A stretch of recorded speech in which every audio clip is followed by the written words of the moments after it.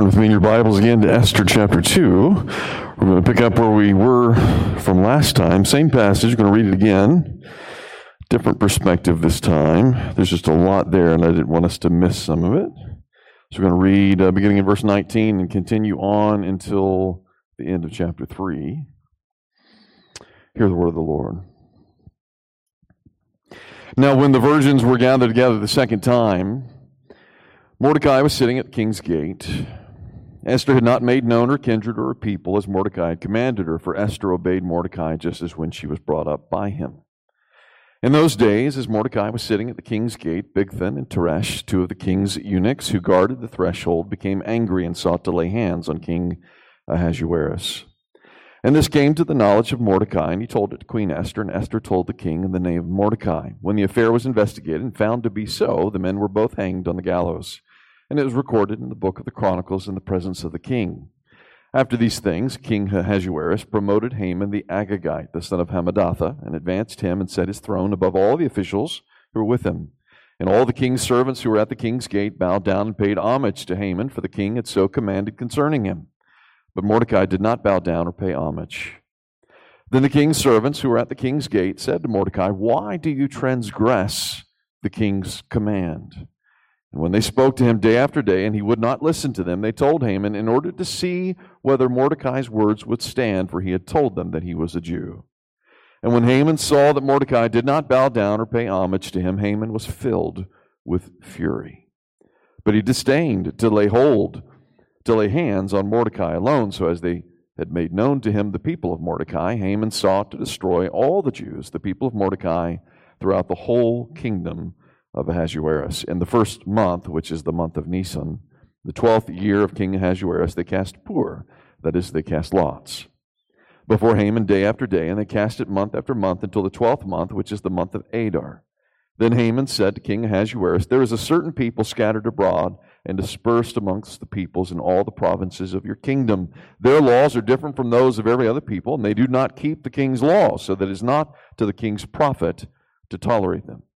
If it please the king, let it be decreed that they be destroyed, and I will pay 10,000 talents of silver into the hands of those who have charge of the king's business, that they may put it into the king's treasuries." So the king took a signet ring from his hand and gave it to Haman the Agagite, the son of Hammedatha, the enemy of the Jews. And the king said to Haman, "The money is given to you, the people also, to do with them as it seems good to you." Then the king's scribes were summoned on the 13th day of the first month, and an edict according to all that Haman commanded was written to the king's satraps, and to the governors over all the provinces, and to the officials of all the peoples, to every province in its own script, and every people in its own language. It was written in the name of King Ahasuerus, and sealed with the king's signet ring. Letters were sent by couriers to all the king's provinces with instruction to destroy, to kill, and to annihilate all the Jews, young and old, women and children, in one day, the 13th day of the 12th month, which is the month of Adar, and to plunder their goods. A copy of the document was to be issued as a decree in every province by proclamation to all the peoples to be ready for that day. The couriers went out hurriedly by order of the king, and the decree was issued in Susa, the citadel, and the king and Haman sat down to drink, but the city of Susa was thrown into confusion. Let's pray together. Father, we pray that this morning, as we again submit ourselves to your word, as we look to your word for the wisdom from heaven, as we look to your word for hope in this life, we pray that Christ would be seen clearly. We pray that your hand of providence would be considered very carefully, and that we would see that indeed you rule over all the events of men. We pray these things in Christ's name. Amen. Since I was first forced to read George Orwell's ominous novel 1984 in high school, I have been fascinated by post-apocalyptic dystopian literature of all kinds. Apparently, they have been writing this type of literature since the 1800s. Went by a number of different titles, but it's always sort of played on the fears of man. You know, the type of novel that portrays a very bleak and evil future full of death and war, oppression, revolution, and then counter-revolution. It's a common theme. Most youth literature today has some aspect of dystopian future involved. Now, why in the world would your pastor want to read such things? Good question. I think it's because normally I read Christian theology all the time, and I'm always considering the utopian paradise that is still yet to come when Christ returns to earth. So there are times in which I want to see how the world thinks and what it is that they're looking forward to, what it is that they're willing to fight for, and what it is that they're afraid of, because we all have our fears, right? In a dystopian fiction, you learn something about what non-Christian readers think of as the ideal world. You learn something of what it is that causes them to be afraid, as I said. So it's interesting, though. It could be a number of different things that someone could be afraid of. It could be something as simple as book censorship. It could be some sort of environmental catastrophe, or it could be something like a Christian theocracy in which some dictator is forcing God's law upon all the people of the United States of America. It's funny, but it seems to be a legitimate fear by a number of anti-Christian cultural leaders today. Some really believe that in the near future, somehow, that Christianity is going to sort of take over in the marketplace and ridicule anyone who believes in anything other than the God of the Scriptures. Of course, the purpose of dystopian literature is to sort of exaggerate what could happen so that to play off the fears of each one of us in that regard. But the point is that to make us consider what would happen if good people do nothing, right, in that sense.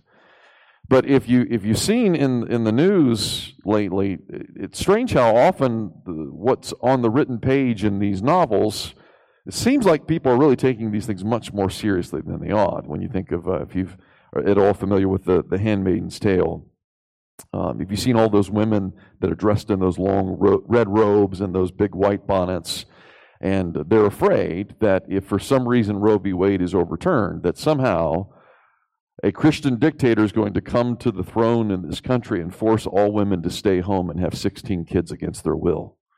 I mean, literally, that's sort of what's being proposed. That's literally what some people believe. Now, you and I both know that's not going to happen, but strangely enough, these things do happen on a small scale in certain cult groups, if you will. If you're familiar at all with the FLDS, one of the Mormon groups, literally there were a number of underage girls that were forced to marry old men and have a bunch of kids by them, and were sort of brainwashed into that. Those things do happen, but as you and I both know, these are outlier groups. They're not a part of the mainstream whatsoever. It's not something that you should really be concerned about happening in a worldwide scale. Nevertheless, when they think of Christianity, that's what they think about. Stuff like that. So you could see why they might be afraid of it, if you will. Of course, both sides of the political spectrum, both left as well as right, have their fears. And for good reason. We all know that at any moment you can have some feckless leader or downright villainous leader who takes us in a direction we don't want to go, whether it's ultra-right or ultra-left. There's got to be someone who has that ability to transform our culture in a very short period of time. If there's any danger of a new regime arising, I think most of us would think it would come from the ultra-left, but again, the point doesn't matter in both cases. Both sides realize that there is a conspiracy at work, if you will, behind the scenes that's constantly at work trying to bring some sort of evil plan to unfold. And both sides are right. What? Both sides are right. There is some reality to this. There really is a conspiracy going on. Yes, I'm a conspiracy theorist. I'm admitting it. But not in the way that you might think. Since the Garden of Eden, I think there has been an ongoing conspiracy afoot by both the earthly rulers as well as the spiritual powers of darkness at work in the heavenly realms. We don't always see it. We don't feel it. In fact, we choose to ignore it as much as we can on a regular basis until finally we are sort of hit over the head with evil again in some form or fashion, whether it's through some school shooting or whether it's through some new plague or through some war or through some other evil demonstration of some kind. But if you follow the grand narrative in Scripture, if you think about it, there are only 4 chapters in the whole Bible in which anyone is living in a utopian paradise. The first 2 chapters in the Garden of Eden, and then the last 2 chapters when Christ's kingdom comes to earth. Outside of that, we're sort of living in this wasteland in which evil men can come to the throne and cause all sorts of havoc. It does happen. And so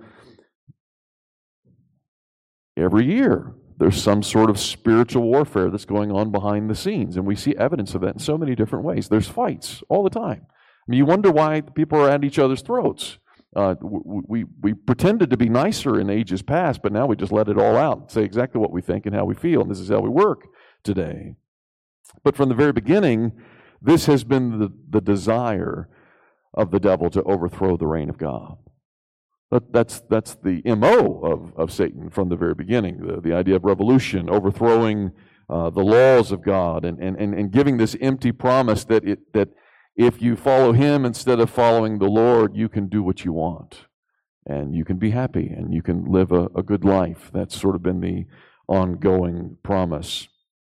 But the problem is, Satan's fight is not merely against God and his reign. It's immediately also against his son, Jesus. Because if you remember, Jesus died on the cross purposely to redeem men and women from lawlessness and to make them again someone who submits to the laws of God. That's the very purpose of why Jesus dies on the cross, not just to give you a ticket to heaven, but to actually transform you into this holy person who wants to live for God. So you can see why Satan would also be against Jesus. But it's interesting, there's a very dark passage in Revelation chapter 12 of the woman who's about to give birth. Do you remember this passage? And the dragon is waiting for the son to be born so that he can devour the child as soon as he comes to earth. And of course, we know this is supposed to represent Satan looking to kill Christ even in Bethlehem at the time of his birth. But then we see instead what happens is God snatches him from the devil's clutches and eventually takes him to heaven and sits him at his right hand on his throne. And so what happens afterwards is described in the same chapter in Revelation. We now see that the dragon is going after the rest of the children of this woman. So in other words, going after the rest of the church of God, who are the lawful ones, the ones who are seeking to follow the rule and the reign of Christ. It says, for the rest of the time, this is meant to encapsulate all of the history of man. The rest of this time, we see that the devil is going off to fight against Christ and his church. Now, you probably didn't think about it this morning when you got dressed up to come here. You probably didn't think about it the rest of the week when you were getting ready for work, but every single morning that you wake up, you are in enemy territory. Every single moment that you think or do anything, you have an enemy at work who has declared you to be public enemy number one the very moment that you profess faith in Jesus Christ, or if you're even born into a family that seeks to call upon the name of the Lord. The very moment that you're associated in any way with God, his laws, and with Christ, you have entered into a war. And we don't often remember that. And it doesn't matter, even if you're a good citizen in this country, even if you've tried not to cause waves, even if you tried to hide your faith in so many ways, and yet the minute that you raise your head and say, I think I actually agree with God on this, that's when you become the enemy. That's when you become a real threat, not only to Satan's kingdom, but to the God of this age. And that's exactly what's happening in our text this morning. Mordecai raises his head when everyone else is bowing. And because he raises his head, immediately he not only experiences the fury of Haman, but he also experiences the fury of the devil himself. It doesn't matter that he was a law-abiding citizen. It doesn't matter that he had saved the king's life not long before. He now is a threat. Now, it doesn't state that directly in the text, but if you look at the big picture of the Bible, that's what's seen again and again, is the animosity between the seed of the woman and the seed of the serpent. So this is just another battle in that ongoing war. It's not just a difference of opinion between two men. It really is a battle between two kingdoms, between the sons of God and the sons of the devil. And again, it looks as if the sons of the devil have all the power. But that's a part of the conspiracy. It's a lie. It's not true. They really don't have any power. They think they do. They may currently be sitting in the seat of authority, but do they really have that authority? They currently might seem like they have all the clout, all the treasure, all the resources, but the one thing they don't have is God on their side. How can they win? How can they stand against those whom God stands up for? When they hear of the latest conspiracy, when God hears of their latest plans, at least 6 times in Scripture, it says simply, God laughs at their little plans, their little schemes, because it's going to amount to nothing. And yet we get so fearful of what will happen next. Contrary to their great claims of authority over our country and over other parts of the world, the Lord has already granted all authority in heaven and on earth unto Jesus Christ. It's all His. He already owns it all. Doesn't matter what they say. It's already owned by Christ. Doesn't matter how much wealth they supposedly have. The earth is the Lord's and all that it contains, all the treasure, all the gold, all the silver, even the Bitcoin. He's got it. He's got it. There's nothing that they can outbid God in. They're not going to outspend Him. In the same way, with all the clout and all the influence in the world that they think that they have, they forget, and sometimes we forget, that in an instant, God can move the heart of a king like a river of water. In an instant, He can cause all of His enemies to be so confused that they turn their swords on themselves. Or in an instant, He can turn his enemy into his friend. How can you deal with such a power? How can you deal with such a God? There's no contest here. But we, at times, forget that. We forget what God can do. And so our enemies seem like they have an edge over us in that sense, but they have no idea what they're getting into when they attack God and His church. They have no idea. It cannot succeed. So in our passage this morning in chapter 3, verse 7, after Haman has determined to kill every Jew in the Persian Empire, in other words, every Jew on the face of the earth, he orders that lots be cast to determine the most auspicious day and month for this to happen, right? Because he's looking to some sort of power, something to determine that this ought to be the day that I'll have my success. Of course, what Haman doesn't know is Proverbs 16, verse 33. There it says, "The lot is cast into the lap, but its every decision is from the Lord." Already he's fighting against a power that he does not understand. Notice in verse 7 that it was the first month of the year, the month of Nisan, in which Haman cast his lots. But the propitious day selected by Lot was not until the 13th day of the 12th month. So in other words, he kept trying for a day and a month, and every time he tried it, it got farther and farther away. It kept getting pushed farther and farther away until it's almost a year away now. You can imagine that Haman wanted to carry out his plan immediately. He's full of fury. He wants to wipe out the entire Jewish race. And yet, he relies upon the lots, and the Lord makes the lot much unauspicious for his scheme. In the meantime, Haman heads to the palace to convince his good drinking buddy, King Ahasuerus, to go along and to make this fatal decree. Now, we're not told all the details, but we know that from history, from Herodotus, that basically King Ahasuerus, King Xerxes, he's a dictator, he's crazy, but he's also a pushover. It's not hard to change his mind. And Haman waits until the king is heavily under the influence of alcohol and makes his proposal. Again, Proverbs 31, verse 4 and 5, we're told, "It's not for kings to drink wine or for rulers to take strong drink, lest they drink and forget what has been decreed and pervert the rights of all those that are afflicted." Haman knows the weakness of the king and uses it against him. It's interesting, in the news, as you read through these different things, depending on which perspective you read from, of course, the news that on the right-hand side has constantly been about Hunter Biden's laptop. It's all been about Hunter Biden's laptop. And I didn't even know what was on the laptop, and I didn't care. But nevertheless, I had to find out what it was now. So now I understand that, it's all this files that he's sharing with his friends, sort of mocking his dad because He can get his dad to do whatever he wants. Of course, he's on crack cocaine the whole time he's sharing this, but he's basically saying, I can make my dad go for any policy that I want him to. And you're thinking, really? Could that really happen? Then on the other side, when you think of George W. Bush, the left is also seen his as Dick Cheney being able to move him in any way he wanted to. And we got into the war in Iraq because of what Dick Cheney wanted in that sense. In both cases, you have, again, the fears of both sides wondering, can this really happen? Well, I'll tell you the truth, it can and it does.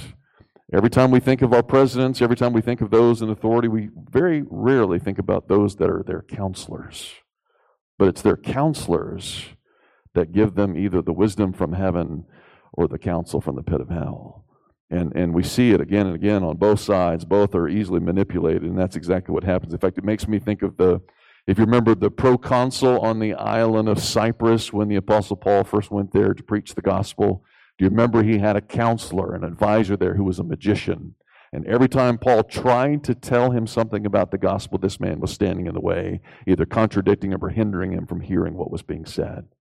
Until finally the Apostle Paul looks at him directly at this counselor and he says, you son of the devil, you enemy of all righteousness, full of all deceit and villainy, will you not stop making crooked the straight paths of the Lord? Now behold, the hand of the Lord is upon you. You will be blind and unable to see the sun for a time. And immediately a mist and a darkness fell upon him, and he went about seeking for someone to lead him by the hand. And immediately the proconsul believed the gospel. We're facing this all the time with leaders in various countries around the world. It's not just those men that are in power, but the counselors that are moving them in one way or another we have to be praying for as well. Notice in verse 8 how Haman very similarly seeks to turn the heart of the king against the Lord and his people. He's spinning his conversation from the very beginning. That's really nothing that he's saying is true. Constantly full of lies. He says there's certain people scattered abroad and dispersed amongst the peoples in all the provinces of your kingdom. Their laws, their customs, they're different from those of every other people. In other words, they're not law-abiding people. They go about their own way. But notice he never mentions who they are, nor does he mention what their customs or their laws are. He purposely is hiding their identity. And just in case the king actually knows one of them and objects to the plan, so instead Haman builds up this straw man of what these people are like, and they're nothing of the sort. But we see that again and again in every culture. We see Christians are being portrayed as something horrible, just so they can be torn down. It's exactly what's happening. Moreover, he goes on, verse 8, he says, they do not keep the king's law, so they're against his kingdom, if you will. But again, Haman doesn't provide any examples of their lawlessness, no examples of their egregious acts. He says it's not to the king's profit to tolerate them, but that's not true either, for if it weren't for the Jews, if you think about it, the king would be wifeless and lifeless. No spouse, and he would be dead if it weren't for Esther and it weren't for Mordecai. But again, that's the same argument that's used against Christianity today. They are an intolerant people, therefore you cannot tolerate them. They are a threat to the kingdom. So again and again, it's the same arguments. The devil has not really improved in his arguments after thousands of years. It's the same thing. And yet, people don't know their history. Sounds great. Let's go with that. But before the king can ask him any questions, Haman uses another of the king's weaknesses against him, his love for money. Notice verse 9. He quickly says, if it pleases the king, let it be decreed that they may be destroyed. I'll pay 10,000 talents of silver into the hands of those who have charge of the king's business, that they may put it into your treasury. Now, most of us aren't familiar with ancient silver talents and their worth today. 10,000 silver talents is about 375 tons of silver. I was trying to figure that out this week. It comes out to about $200 million today. This is an astronomical amount of money. And you think, well, Haman must have been really rich. No. Haman was going to steal from all the Jews that he was going to kill in order to pay off his debt to the king. Of course, the king didn't ask him where he's going to get the money from. Didn't care.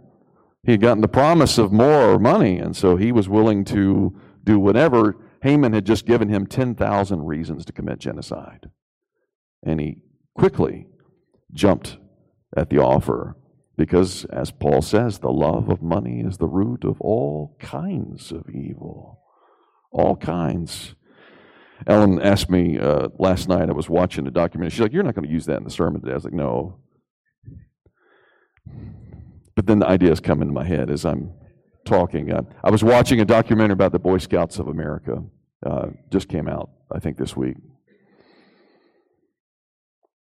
It's a corporation that literally was sitting on billions of dollars. Billions. Not millions, billions. They knew that there were pedophiles back in the 1920s. They have been hiding it since the 1920s. And it's even gotten worse since then. Worse and worse and worse. But because of the love of the money, the love of their own reputation, they refused to ever take anyone to court of law. 82,000 men have come forward explaining what has happened to them by the same men that went from one place to another place to another place. No concept of morality, no concept of a conscience whatsoever. Billions of dollars. Follow the paper trail. It's always about the money. Money talks. The love of money causes many to turn away from the Lord and against his people. The temptation of Judas is just as real today as it was then. It happens again and again and again. So in verse 10, we see that without so much as even asking one question, he doesn't ask a single question. Who are these people? What have they done? Why are they so bad? Doesn't ask anything.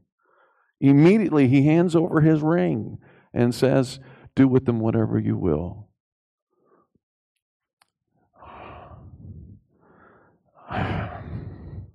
It's amazing to me that we have leaders like that. But we do. We always have. Both liberals and conservatives, they fear such things for good reason. The devil is real. He works through the weakness and foolishness of men. Again and again and again. It only takes a matter of days to turn the American dream into an American nightmare for half the citizens in this country because of these things. There's a sinister force at work in Haman's actions. Look in verse 13. If you read his words as he's communicating this edict that supposedly the king is going to write, it's all his words. Does it not sound awfully like the devil himself? He says, "Here are your instructions. You're to destroy, to kill, and to annihilate all the Jews, young and old, women and children, in one day." And then he adds, "and to plunder all their goods." Doesn't sound like the thief that Jesus spoke of that came only to steal, kill, and destroy. It's the same concept. Notice how quickly, though, the edict was signed and sent out. It's strange that it would be sent out so quickly because it couldn't happen for a year. What would be the point of sending it out so early? Verse 12. We're told the exact date. Sent out just a few days after he got it approved by the king. The 13th day of the first month of Nisan. So this is the first month of the year. The actual, it doesn't happen until the last month of the year. But why do it now? Why advertise what you're going to do, especially when you know it's such an evil scheme? Why would you allow this to get out so early? Usually our leaders are constantly trying to hide what they're doing, right? And you don't find out about it until a year or two after it took place.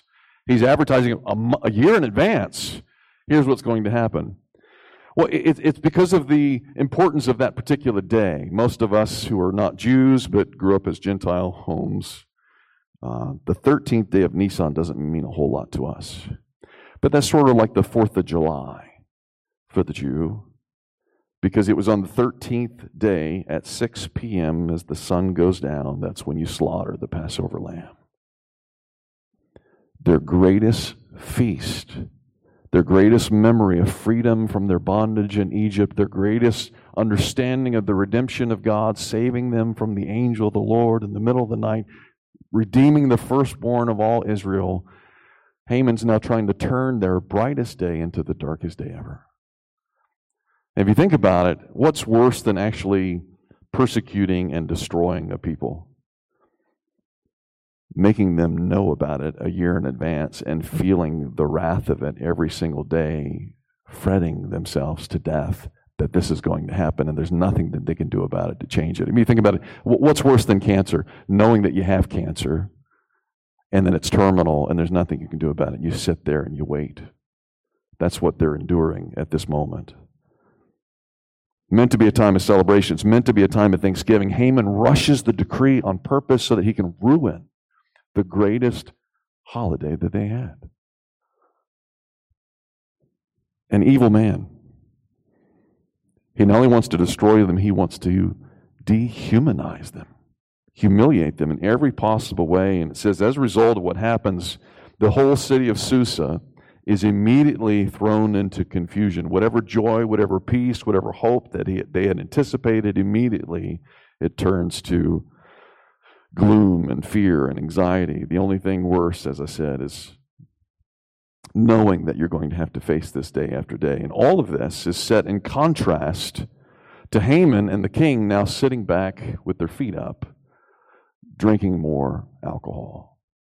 They're feasting, they're celebrating while everyone else is in chaos and confusion. Again, it sort of reminds you a little bit about maybe some politicians, who say, let's defund the police, and then sit in their ivory towers as the streets burn and the businesses are destroyed. Both sides do it. I'm not just making fun of one side, but it's true.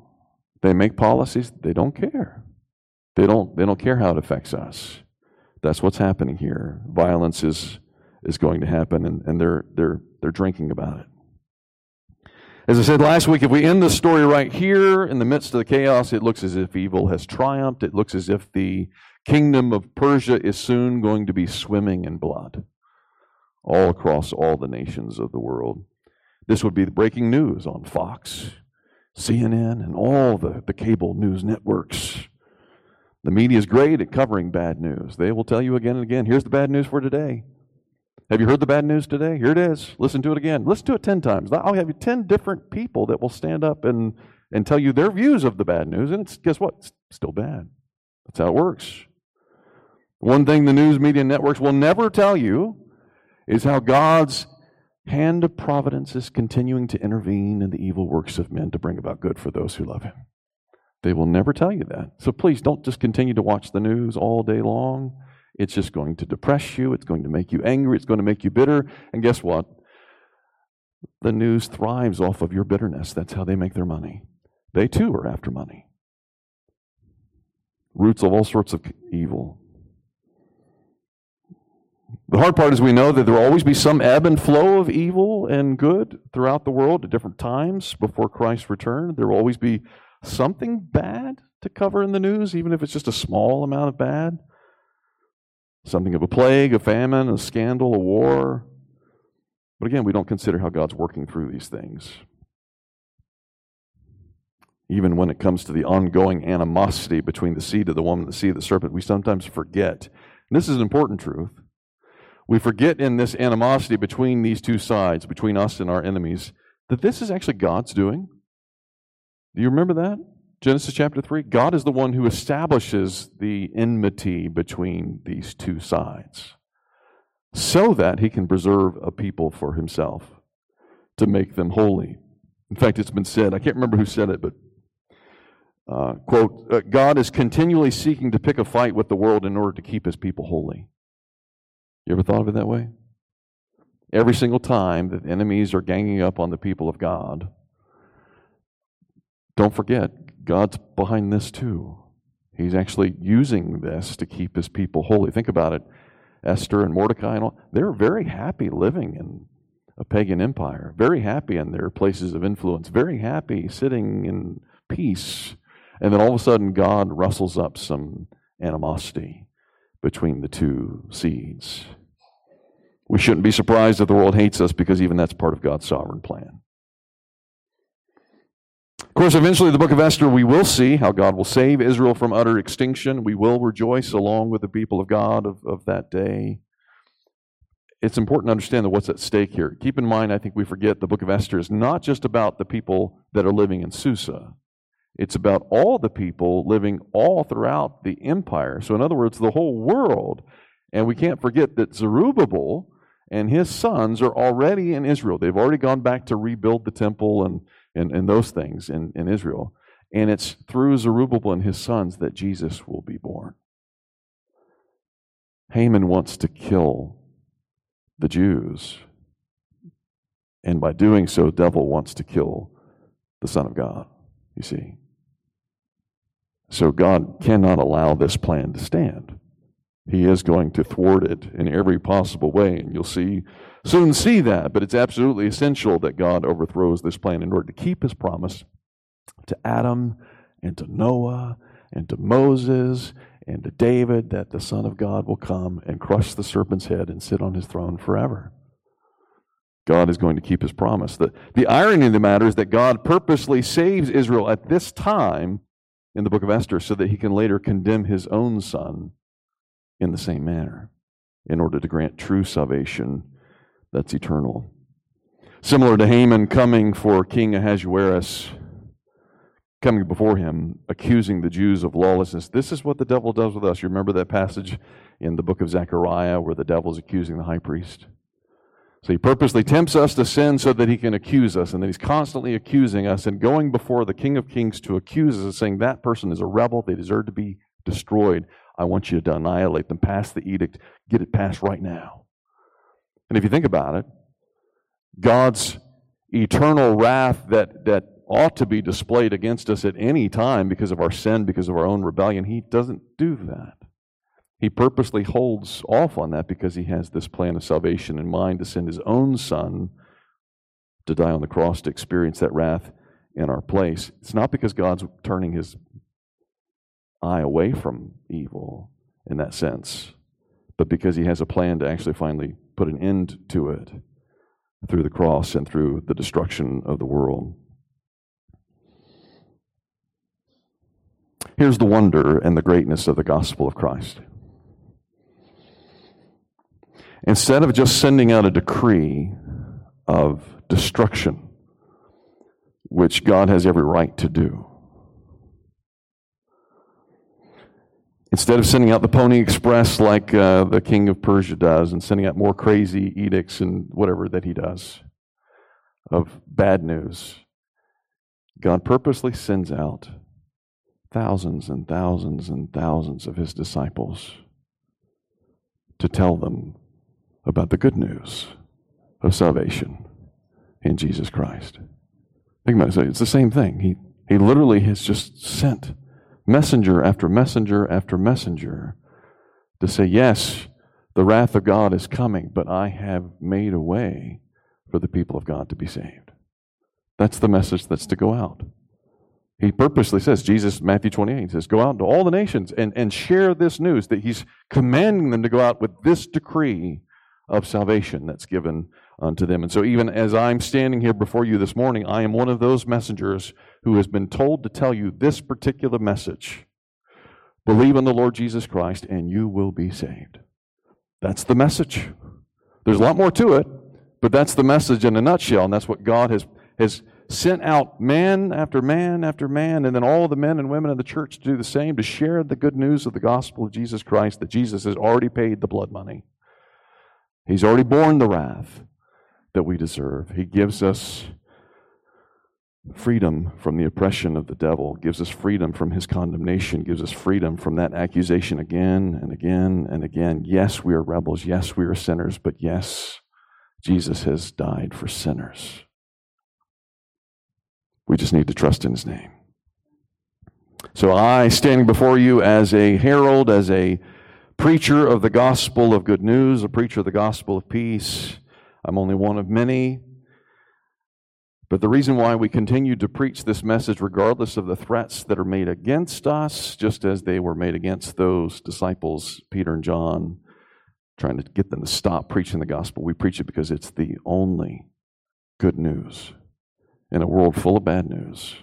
It is the only good news that there is only one name under heaven whereby all men must be saved. And that's the name of Jesus.